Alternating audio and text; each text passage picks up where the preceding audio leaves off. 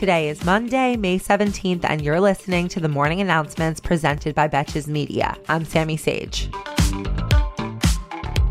The situation between the Israelis and the Palestinians continued to escalate over the weekend, with the most notable headline being that the Israeli forces destroyed a large high-rise building in Gaza that housed both the news bureaus for AP News and Al Jazeera, claiming that the building also contained Hamas operatives who were purposely using the building for cover.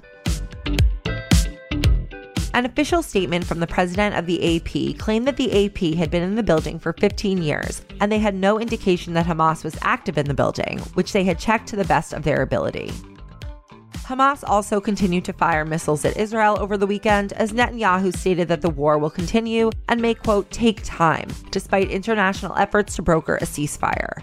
Meanwhile, protests broke out across the United States and internationally this weekend in solidarity with the Palestinians as the fighting continues for a second full week.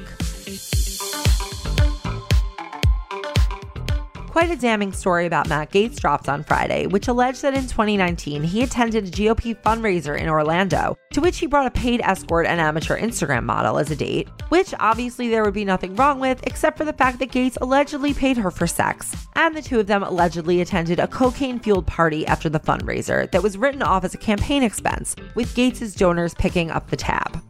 Not only that, but the escort, who was identified as Megan Zelanka, apparently had what is known as a no-show job in the government.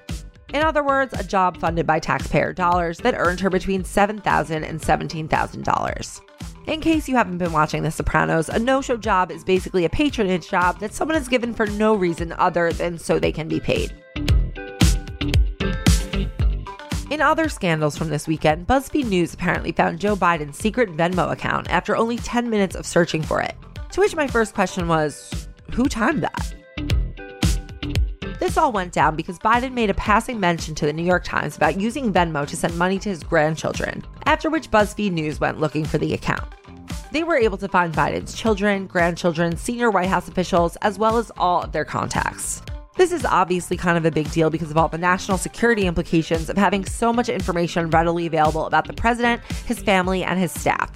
But also because if everyone catches on to this and starts making their Venmo transactions private, the Venmo feed is going to lose all of its entertainment value. According to an investigation by local outlet WSB-TV Atlanta, Marjorie Taylor Greene and her husband are under investigation for breaking Georgia law by illegally filing for tax exemptions on two separate homes in two different counties. The exemptions are known as homestead exemptions, which provide significant tax breaks to homeowners. However, it is only legal for a married couple to file for one exemption. The penalty for illegally filing a homestead exemption is double an annual tax bill, which in this case would be approximately a whopping $12,000.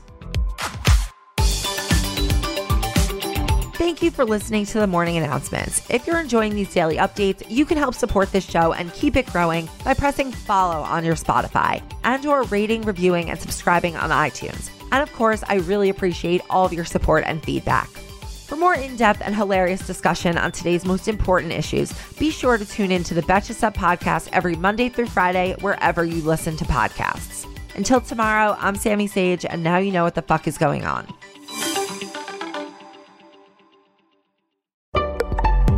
Betches.